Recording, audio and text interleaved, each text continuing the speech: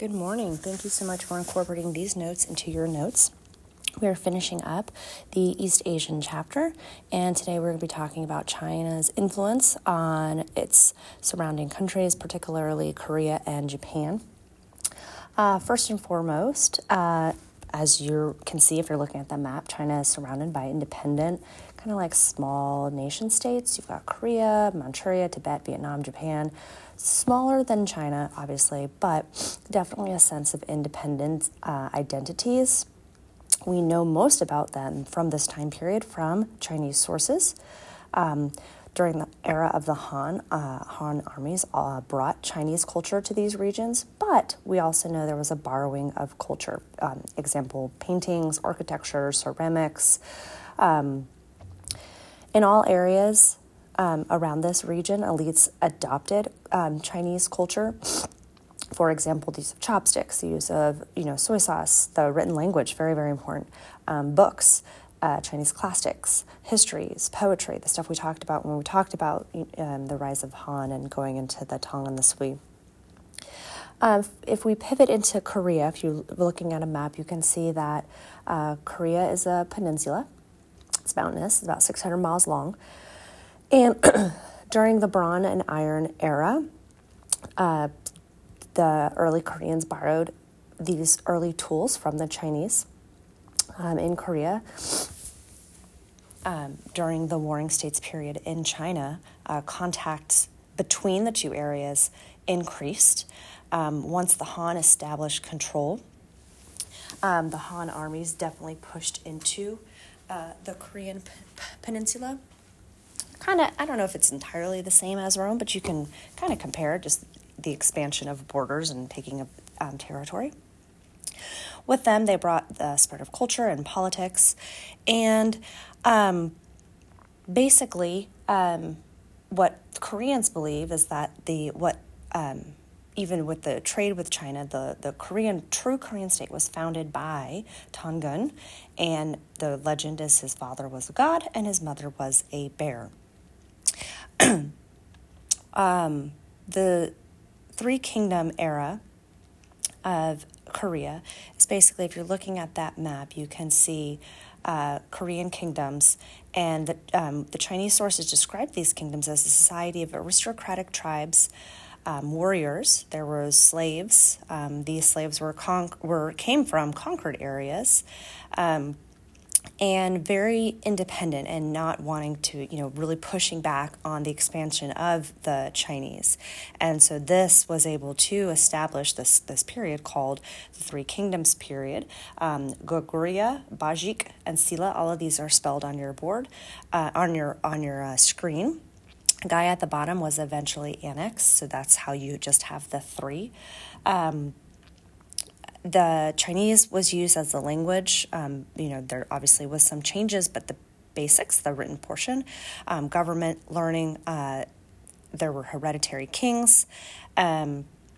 And then, of course, as we talked, the spread of Buddhism along the Silk Road is introduced from China in 372.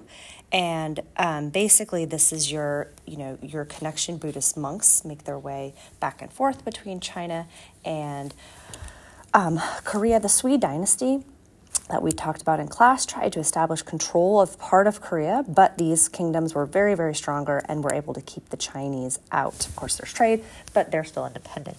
The Tang dynasty, again, tried the same, but the unification of Korea, the ability to keep the Chinese at bay but still borrow from the Chinese is how they managed to survive.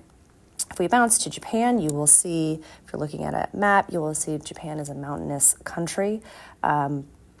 Obviously, with that, mountainous island country, I apologize. Obviously, with that, you have pros and cons. We talked also about that of natural borders, but then also being disconnected from mainland. The early development of early Japan was closely tied to Korea. Anthropologists believe that early Koreans immigrated, were able to cross from Korea to Japan. The early Japanese culture is Homon culture, and it's believed in about 10,000 BCE, and it's after there's a decent amount of people influxing from Southeast Asia, hunting, fishing, clay pots. It's believed that there were female rulers, and it was believed this was a very, very peaceful time. So if we kind of fast forward just a little bit to the 4th and 6th centuries, there's new waves of immigrants from Korea, from Southeast Asia, and basically that's what's going to start the evolution of Japan.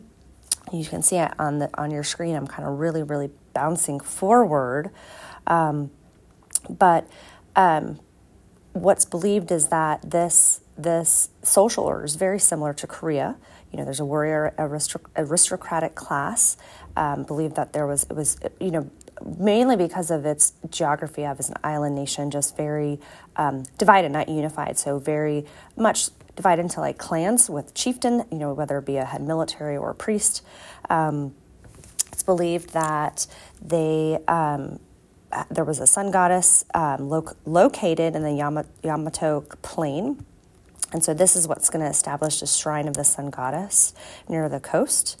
And eventually this will be termed in Shinto, which is the way of the gods. Shintoism is the belief in animism. Kami are the spirits. Everything that's alive has a spirit. And this religion is able to coexist with Buddhism, as I don't know if I've mentioned, but Buddhism also, as it made its way to Korea, will also make its way to Japan. Flying fast forward, if we get to the 6th century, we have the establishment of the Prince Shotoku, and this is still under the Yamato rule. But what he does is major reforms to strengthen this rule. Still not totally unified, but a little bit more in that direction of one kind of main stronger leader over a larger area, but all of the islands are not unified yet. He adopted Chinese-style bureaucratic practices. Confucius exams do not make their way to Japan. There was, with bureaucracy, there was a ladder of officials. He did get rid of the aristocracy. He preferred Buddhism. He also had open relationships with a sweet China in terms of trade and connectivity. Basically, this turns into the first real, or what's believed to be the first real Japanese city, Nara, and it's modeled after Chang'an. If you remember, we talked about that. He took many trips back and forth to China. This is great, all of this trade. However, as we've talked also, there's also negative impacts of mainland trade in that disease makes its way to Japan. Think of how isolated they are. One of the good things about being that isolated is, you don't have diseases or illnesses from other areas. Smallpox epidemic hits the island and reduced the population by 30%. And just lastly, what's kind of cool about this era is that many of the temples that were built before this epidemic during this region of Prince Shotoku in Nara, many of those temples still exist today, which is kind of cool. So anyway, I thank you for your time, and please let me know if you have any questions. Thanks.